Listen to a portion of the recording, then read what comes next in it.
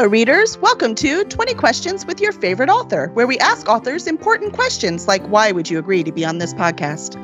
Our guest this week is Claire Winn, debut sci-fi author and gamer at heart.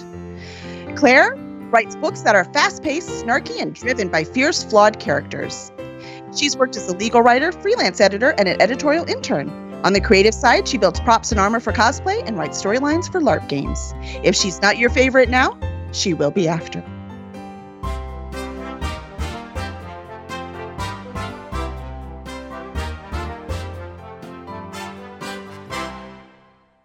Good evening, Claire. How are you doing this evening? Pretty good. How are you? Not bad. Are you ready for our hard-hitting questions? Yes, I am. Thanks for having me on. Yes, thank you for agreeing to be on. All right, we're going to start with our first normal question, then we will take questions from the audience. First, where do you get your ideas? Pretty much everywhere. I want to say that I get inspiration from video games, anime, real life experiences, D&D parties, LARPing, just, scenarios that pop up, and all the time you're just hit with story ideas all day long and think, okay, how could I make this into a story idea? Or how would a character that has been floating around in my head react to this? And it's just kind of a lens you put on when you're working on a book, and like everything is filtered through it, and you're like, okay, how could I use that? How could I use that? So it's everywhere basically. Excellent, excellent. So when you have all these ideas, how do you decide to concentrate on one? I usually don't concentrate on one until I am actively working on a manuscript. It usually takes a few different ideas that coalesce and stick together, and then it's like, okay, that's a concept I can work with. I can make a novel out of that. But until then, it's like little snippets of inspiration. Like maybe I have idea for a character, maybe I know what they look like or a piece of their backstory, but I don't know who they are. And I just kind of have different folders of ideas, different brainstorming sessions. And then once I fit something together with something else, it's like, oh, that could be interesting. And then they snowball, and then I stick it together with other ideas that have been building up, and then suddenly that becomes a book concept. But otherwise, it's when I'm working on a project actively, I'm seeing everything through that lens, unless my mind is wandering fantastically off course like it's been doing lately. It does that sometimes. Darn brain does not obey. And when did you decide to write fiction professionally? I guess it's hard to say when I decided that I wanted to pursue publication, because when I was a senior in college, I was kind of expecting that I'd go down the law route. I expected that I'd go to law school and then go from there. I majored in history, but I found myself kind of daydreaming about fantasy books in all my history classes. So I was like, oh, we're studying medieval warfare today. So I had all these story ideas in my head. I had it in my head at first that I was going to write a graphic novel, and then drawing's a lot of work. Yes. It takes a long time to write one page. So I was realizing that I could more effectively convey all my ideas just through words on a page. And I wrote a story kind of just for me. I got great responses from all my friends who I let read it. And then I was like, okay, what if I actually tried to do this? So I think it was probably in 2014 that I started thinking about, like, how do I get these published? What should I do? Where should I start? And I've been working on it ever since, I guess. That's fantastic. Florida Kevin wants to know, have you done any cosplay of any of your characters yet?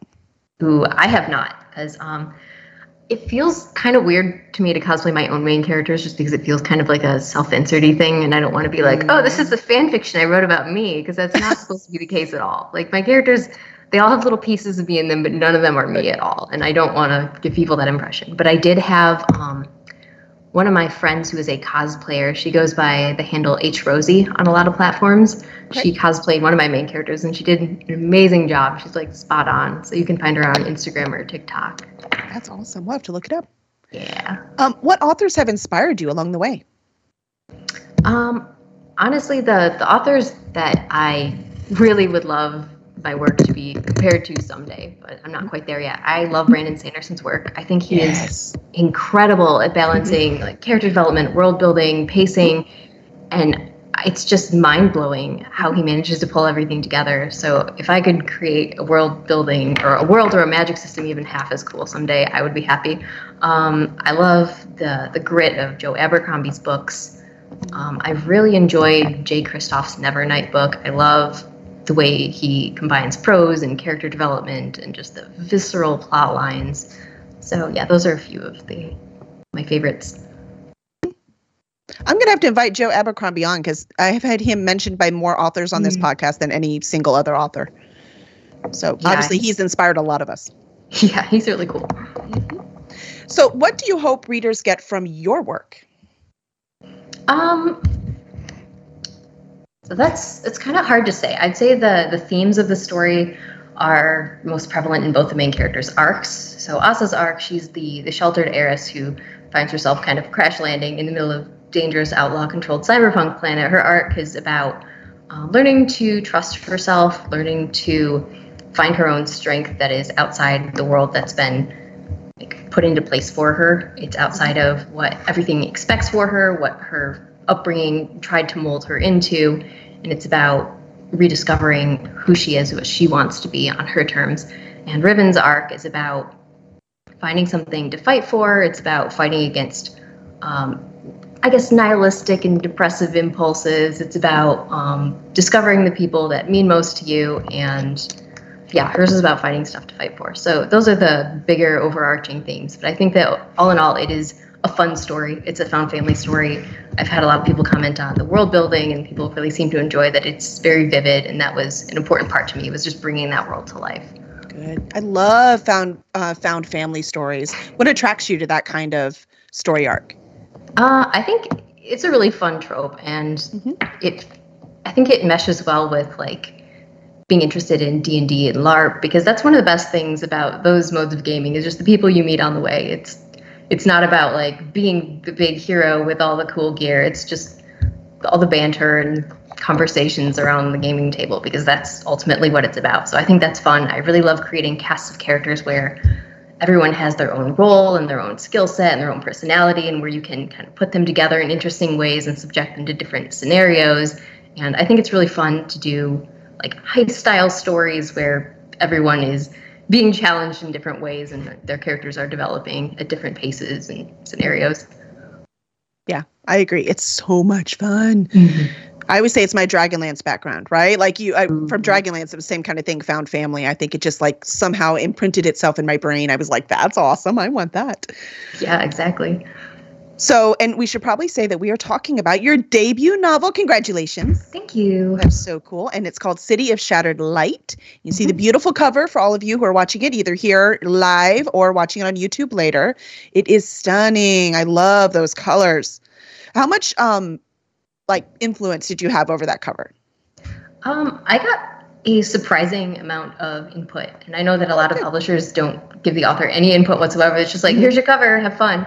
But, right. Good luck. Yeah, my publisher was great in that they showed me a portfolio of the different artists from, I think, the agency they were working with that was representing the artist, and I got to pick one of those. And then I got to see the sketch, and then I got to see another sketch, and I got to make suggestions at every point along the way. And it was just kind of like, okay, like my main character is not wearing red lipstick. That's just, it doesn't fit her. She's a grimy outlaw. This is not really her. But they were really great, and they were really responsive to my suggestions, and I think it came out really well. That's really, yeah, it is beautiful. So covers do sell books, and that automatically wants me to pick it up and read the back right there. I'm like, what is this about? So nicely done. So what is this book about? So we know it's found family, right? You told us a little bit about the character, but what is it actually about? So it is basically an heiress who runs away from home to save her test subject sister. She ends up crash landing on a dangerous outlaw-controlled planet and has to team up with a group of smugglers and outlaws to put her sister back together and defeat a monstrous artificial intelligence that's corrupting all the circuits in the city. So it was pitched as Escape from New York meets Firefly, but queer and female led. So excellent. Yeah, that was a question, because we talk about found families, and usually it's because you have to find your family because you weren't accepted by your own. So I really like the, because you have a male-on-male relationship in there. You have bisexual main characters, not even side characters. So I adore that representation. Why was it so important to you to put that in there? I think partially because I've seen people say that, like, oh, it's unrealistic to have like more than one queer character in a cast, and it's so many friend groups I've been in. They just there's way more than one person in the group. And like myself, like being bi also, it's like I meet so many other people within my friend groups who are parts of the LGBT community. And I think, I think it's realistic to have a group where everyone bands together, a bunch of nerds at conventions. They're going to stick together based on shared interests, marginalization sometimes. And yeah, that's what's fun, I think, about Found Family. Yeah, I completely agree that it makes more sense. You don't have to go find the family if you're not marginalized. So I adore that. So thank you for putting that in there, by the way. It's the kind of stuff I want my kids to read. And this is YA, correct? Yes. What do you like about that genre? I really love YA. I like YA and adult sci-fi and fantasy. But what's really attracted to me to YA over the past few years is I've been reading almost solely adult when I was a teenager, but then I discovered that YA has a tendency toward female characters as the leads. And I think that that's become a really female-dominated category. And 100%. Yeah. And there's also a trend toward much faster pacing. So while adult sci-fi and fantasy is generally chunkier books, much more in-depth world building, YA often finds a way to combine world building that is just deep enough with storylines that are very fast-paced and very vivid. And I've really come to enjoy that, especially because often I have less time to read lately. And it's like, I don't want to spend 3 weeks reading a 600-page book. It's like, I have so many other things to do, but I want to know what happens. Yeah, exactly. Well, let's see. If you could write in any world that wasn't your own, which world would that be? Oh, that's a fun one, actually. Right? I love BioWare games. So if you've played Dragon Age or Mass Effect, those are so much fun. I'm going to be naming solely like video games. I guess The Witcher is technically a book series, but I like the games more. So I'm going to say I really love the Witcher games and how the monster slaying and the magic works. I think that's a really fun one. You can do a lot with the characters there. But Dragon Age and Mass Effect are just amazing for world building, and they just lend so many opportunities for good storytelling. So that would be fun, especially because I know that they have IP and that they recruit authors to write in those worlds. That's right. Yeah. Hint, hint, everyone out there who's listening. By the way, I adore that you chose game franchises. Like not, some other writing or some other TV or movies. It was game. That is awesome. I always read, like, as I'm doing research to come up with questions, like just from your bio, I was like, oh my gosh, I have so much to ask her. It was fun. But let's start with, because it said that you worked as an editorial intern. Did you learn anything in that position that helped you with your own writing? I would say I did, actually. It was with a really small press, and it was an internship that I just kind of jumped into on a whim. And that was before I had an agent or anything. I was just like, I'm kind of curious to see how this all works. And yeah, part of what I did was I took part in, like, you guys know how the Twitter pitch contests work, where sometimes people will hashtag pitches. Yeah, so I had to go through and like a bunch of pitches on behalf of my press for one of those. And then I had to evaluate the submissions afterward, and something really clicked. And I was like, oh, this is what really makes me personally want to request based on pages that I see in my inbox. This is what really makes a query stand out. And I see trends and like mistakes people are making or things that are not great as far as beginnings. And it's like, when I have so many of them and such limited time and so few requests I can make, here's what makes it stand out. And that was what kind of clicked it when I was working on a revision for the agent that would become my agent. So that was a good experience. You're like, I really know what to avoid now, which is half the battle, right? Yeah, sometimes, yeah. Well, that's what they say, right? They say, and as an editor myself, I can verify that we're looking for reasons to say no. We're not looking for reasons to say yes. Yeah, absolutely. So don't give me an easy no. Make it hard on me. Come on. Because if I can get an easy no, I'm going to let you go, because I've got a lot of these in my inbox. Yeah. Especially during the pitch wars, man. You can really go through them. I had to skip the last two because I have too many right now. I can't. So, but there's some good stuff in there. There really is. Let's see. Your bio also says that you write storylines for LARP gaming. First, can you tell those who don't know what LARPing is? So LARP is short for live action role playing. And there's a lot of different types of LARPing.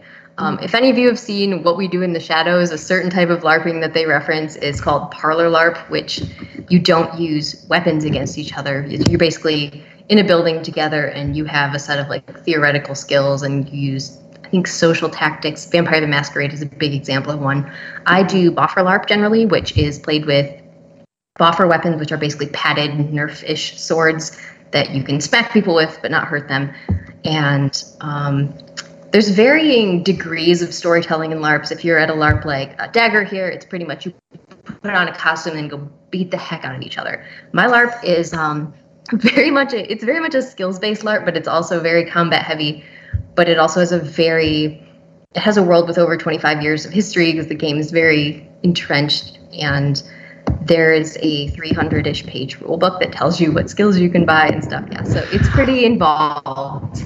So writing storylines, writing plots is just a matter of. So it's different from writing stories, because when you write a story, you're very much in the shoes of your main character. You know, okay, what would be an interesting way I could challenge them, and then how could I work with them to get out of it? Whereas at LARP, you're just the antagonist. You're saying, okay, I don't even know what characters are going to be on this plot, but here's a few ways they might react. Here's an interesting scenario that I want to throw at them. And here's a conflict that I think would be interesting for a pretty wide variety of characters. How can I set that up? How can I make it interesting within the rule set? And it's a different way to push myself creatively. I love it. For things out of your control. Mm-hmm. It's a good place to come with ideas. I can understand that now. Yeah, so how did you get into LARPing? So I studied abroad in England during college, and a lot of the people I fell in with during college were what they call themselves, Geek Society. So we would have anime nights. I'm not even kidding. We would just get drunk and watch anime. And then we went to London Comic Con together, and they were telling me about this thing they did called Empire, which was a European LARP, which is, gigantic production. Everyone is in like these masterclass costumes. And I was like, oh my God, do we have that in the US? So I went back home and I got on Google and I was like, okay, where's a LARP near me? Does this exist? And I found this one. It was like in my hometown. And the website hadn't been updated since like 2008. And I was like, does this even still run? Is this a thing? So I emailed them, and they emailed me back. And they were like, yeah, we got this party coming up. And I was like, cool. I have a Renaissance Festival out, but I'll be there. I'm in. Yeah. I've been there ever since. I met my current partner there and a lot of my best friends there. And it's really good. It's been good. It's awesome. It's so much fun. It's one of those things we always want to try, but it's like one more hobby. It's like there's just so much. One more hobby. Yes, definitely. And that's the thing, because when I commit, I mean it. So I couldn't think of anything I could give up right now to start LARPing. But I have to say, more people know what it is just because of Supernatural, right? They had the episode where they actually explained what it was. And it doesn't mean you understand it, don't get me wrong. But it's still just knowing what it is now. So did you have like more people come? Has there been like an influx? I think the Supernatural episode was before I joined. I'm not entirely sure when that was. I know that a lot of people that I know at my LARP explain it to non-LARPers as, oh, it's like that movie Role Models. And my partner made me watch that movie with him a few years ago. And I was like, what is this movie Role Models everyone keeps referencing? And I was like, oh, actually, that's not inaccurate. It's kind of how it is. Yeah, it's fun. There was also that movie with Peter Dinklage called Knights of Badassdom. That's the one I always think of. Yeah. Yeah, I wasn't a huge fan of the movie. I think it could have been done a lot better, but it gets some of the gist of LARPing out there. Yeah. That's what we were like. We're like, this. It was really well cast. They could have written it a lot better. Oh, absolutely. The cast was unbelievable. Yeah. That was my opinion too. That might be the writer's curse, though. We look at a lot of things and think that, right? Mm-hmm. We're like, sadly, we could have fixed that. Of course, for all we know, the writers actually being involved might have said the same thing, and the directors and the producers wouldn't have let them. Yeah, we never know what constraints are on there. Exactly. It's not all. We can't always blame the writer. Let's see. All right. So back to your work. We talked a little bit about your characters. Which one do you relate to the most? So I relate to both my main characters for very different reasons. I would say that Riven was easier to write just because she's fun to write and her voice came a lot more naturally to me because she's the one who's like, I'm going to grab the plot by the throat and just beat the hell out of it. Whereas Asa is a lot more like me when I was a teenager. She's more reserved. She's pretty confident in herself, but she also is very determined to follow the rules. And she was actually pretty hard for me to pin down because of that, because I kept thinking, okay, what would I have done? And then I was like, no, I need to set this aside. It's not what I would have done. I need to really dig into her and who she is and what her background is, because she's growing up in 200 years in the future doing all this stuff. And it was harder to pin down her mindset, so it was adjacent to my experiences, but not quite the same. But I would say that I relate to her a lot. She's a lot more like what I would do in her shoes as far as the story unfolds. That is an interesting insight. Like the character that was most like you when you started was the hardest one to actually pin down. Mm-hmm. It says a lot about self-awareness, doesn't it? And not until you're like, no, she's separate. And you can finally do it. That's clever. I like that. I'm going to remember that. So let's see. So talking about all these fun things, is there anything on TV that you've seen lately that you've really gotten into? And if it's not TV, if it's games, you could talk about a game you've really gotten into. I'm okay with that. That would be fun. I'm trying to think of what I have been watching. I've been working on cosplay recently because I have Youmacon this Saturday. So I generally just throw on anime in the background while I'm working. So I've been watching Jujutsu Kaisen. I watched like 8 episodes last night in the background while I was working on stuff. That's pretty good. What else have I been watching? I'm really trying to think. I need to watch Castlevania Season 4, but I somehow haven't gotten around to that. But sometimes I skip it because I don't want it to end, right? There's always something I don't want to end. I'm like, I'm not going to watch that now. I don't want it to be over yet. Mm-hmm. Yeah. And then also Dune is on the agenda for sometime this week when I get around to it. So I'm excited for that. Dune's killing me. I keep wanting to go to I'm like, we're going to go today, and then life. And then, no, we're going to go tomorrow. No, life. I'm like, we could just watch it on TV. And I'm like, but I don't want to. I want to see any movie I wanted to see on the big screen. It's Dune, you know? Yeah. So, yeah, I'm very excited. So I still want to see it. I don't even have to tell people no spoilers. I mean, I've read the book multiple times. It's fine. But I want to see it. So yeah, I hear it's very pretty. That's what I heard too. So I'm excited, but obviously not excited to put everything aside and go see it. But I will. Let's see, where were we? TV. See, now I'm just thinking about Dune.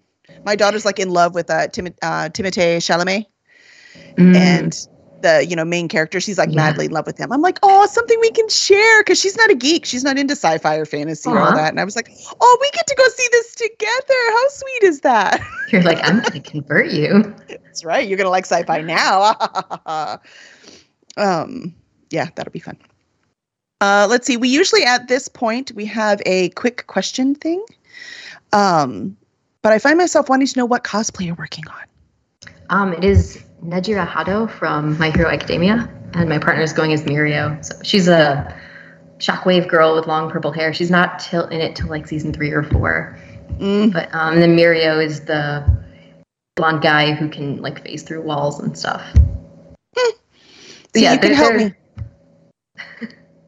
No, that's the thing, because when we go to like Dragon Con, we're like, oh, I know who that is. Oh, I've got that one. Oh, oh, we've got Assassin's Creed. We've got, oh, look, it's Ezio, no less. He was always my favorite. So I can like do all these cosplays. Oh, look, there's a Mal. But then anime, and I'm like, I have no idea who that is. Right. So 90% of the time, if I don't know who the costume is, it's because it's anime. They have colorful hair? Probably anime.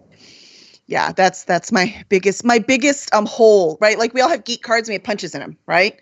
So the biggest like one that is not punched is anime. So I probably should expose myself a little more. The closest I ever got to anime was not anime at all. What is it? The Last Airbender, the one on TV, the cartoon one. Yeah. Yeah. So I haven't. Yeah, that's the closest that I can. So I don't. So if anyone is like new to anime and they kind of want to get into it, what would you recommend as like a starting role? Starting one. Something to get my feet wet. So I think that My Hero Academia is actually a pretty good place to start because it has a lot more heart than you initially expect. It has some familiar tropes. It's got the superhero school, and it's got a really big cast of characters who all have different personalities and powers. And the first season, especially later seasons are great too. I think it has some of the best fight scenes in all of anime. But the first season, like Deku's arc and him desperately wanting to be a hero but not having power, it's really well done. It's really well put together, and I think that it's a good starting place if you're not into some of the more over the top anime, I'd say. Yeah. Yeah, for me it's about exposure. I don't know if I'm into it or not. I might love it, I might hate it. I don't know. The movie Promare. If you want to just jump in all the way to something that is completely over the top and self-aware and how zany it is, but is also really gorgeous, It's a movie by Studio Trigger, and it's a lot of fun. Interesting. I shall write them out and find. Blanket Ford says that Mirio is his favorite character. Mirio is so good. Mm-hmm. Yes. Oh, and he says that Mai's hair must be really difficult. Or Ma's hair. Sorry, that's an exclamation point. MHA? Oh, yeah, My Hero Academia. Yeah, all yes, the hair that is one. Something. I have a wig for Najira, which is like long and purple, and it's got little purple curly things sticking out, but I'm just using craft foam as a base for it. So, to get it to stay out. Yeah, she just has these two little, like, I don't know, these antenna type things, but are made out of hair. But they're really small, so it's easy. I swear it's not as weird as it sounds. Oh, no, I don't mind weird. Weird's fun. That you're not going to turn me off from weird. I'll tell you that right now. No, that doesn't bother me. I think it's fun. Like I said, not knowing the anime character doesn't mean I don't approve. I just don't know them. Heck, I don't know about the last thing I didn't approve of. Yeah, see, that's going to take a while. All right. So we do have some anime in the audience, so they know. Oh, Florida Kevin has a question. He wants to know, is this your actual first book that you have finished, or are there any trunk novels hiding somewhere? You know, Brandon Sanderson-Tall's trunk novels, the ones you never pull out. Yep. Uh-huh. Yeah, I've got one that was, the first one I wrote was a fantasy book. That was the first one I queried. That was the one I started writing when I was in college, and I was like, maybe I'll do this writing thing eventually. And it was one that a lot of my friends loved. It was one that I really loved at the time. It definitely is going to need a lot of work if I ever go back to it. It got some good responses from agents, but it ultimately didn't get picked up. But it was the book that made me think, like, I need to keep trying at this, because someday I want to put out a version of this book that I'm really proud of. So we'll see if I ever come back to it. But yeah, this was the second one. Mm-hmm. It'd be interesting.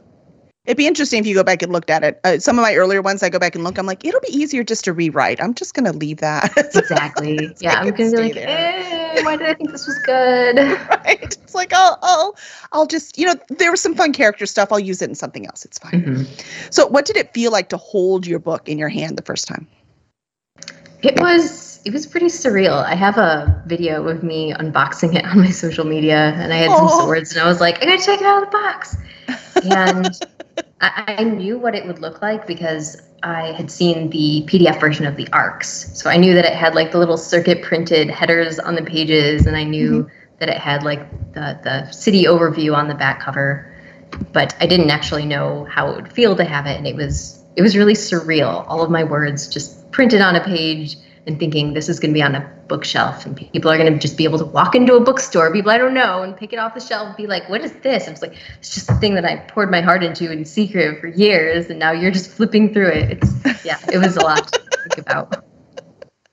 That's awesome. You're like, yay, I have a book. Oh no, I have a book. People can read it. Wait a minute. Hold on. Exactly. I was like, this is a secret. I'm not letting anyone read this, except now I am. Now it's just out there, and I can't legally stop my friends from reading it anymore. They're all just like, I have your book. Great.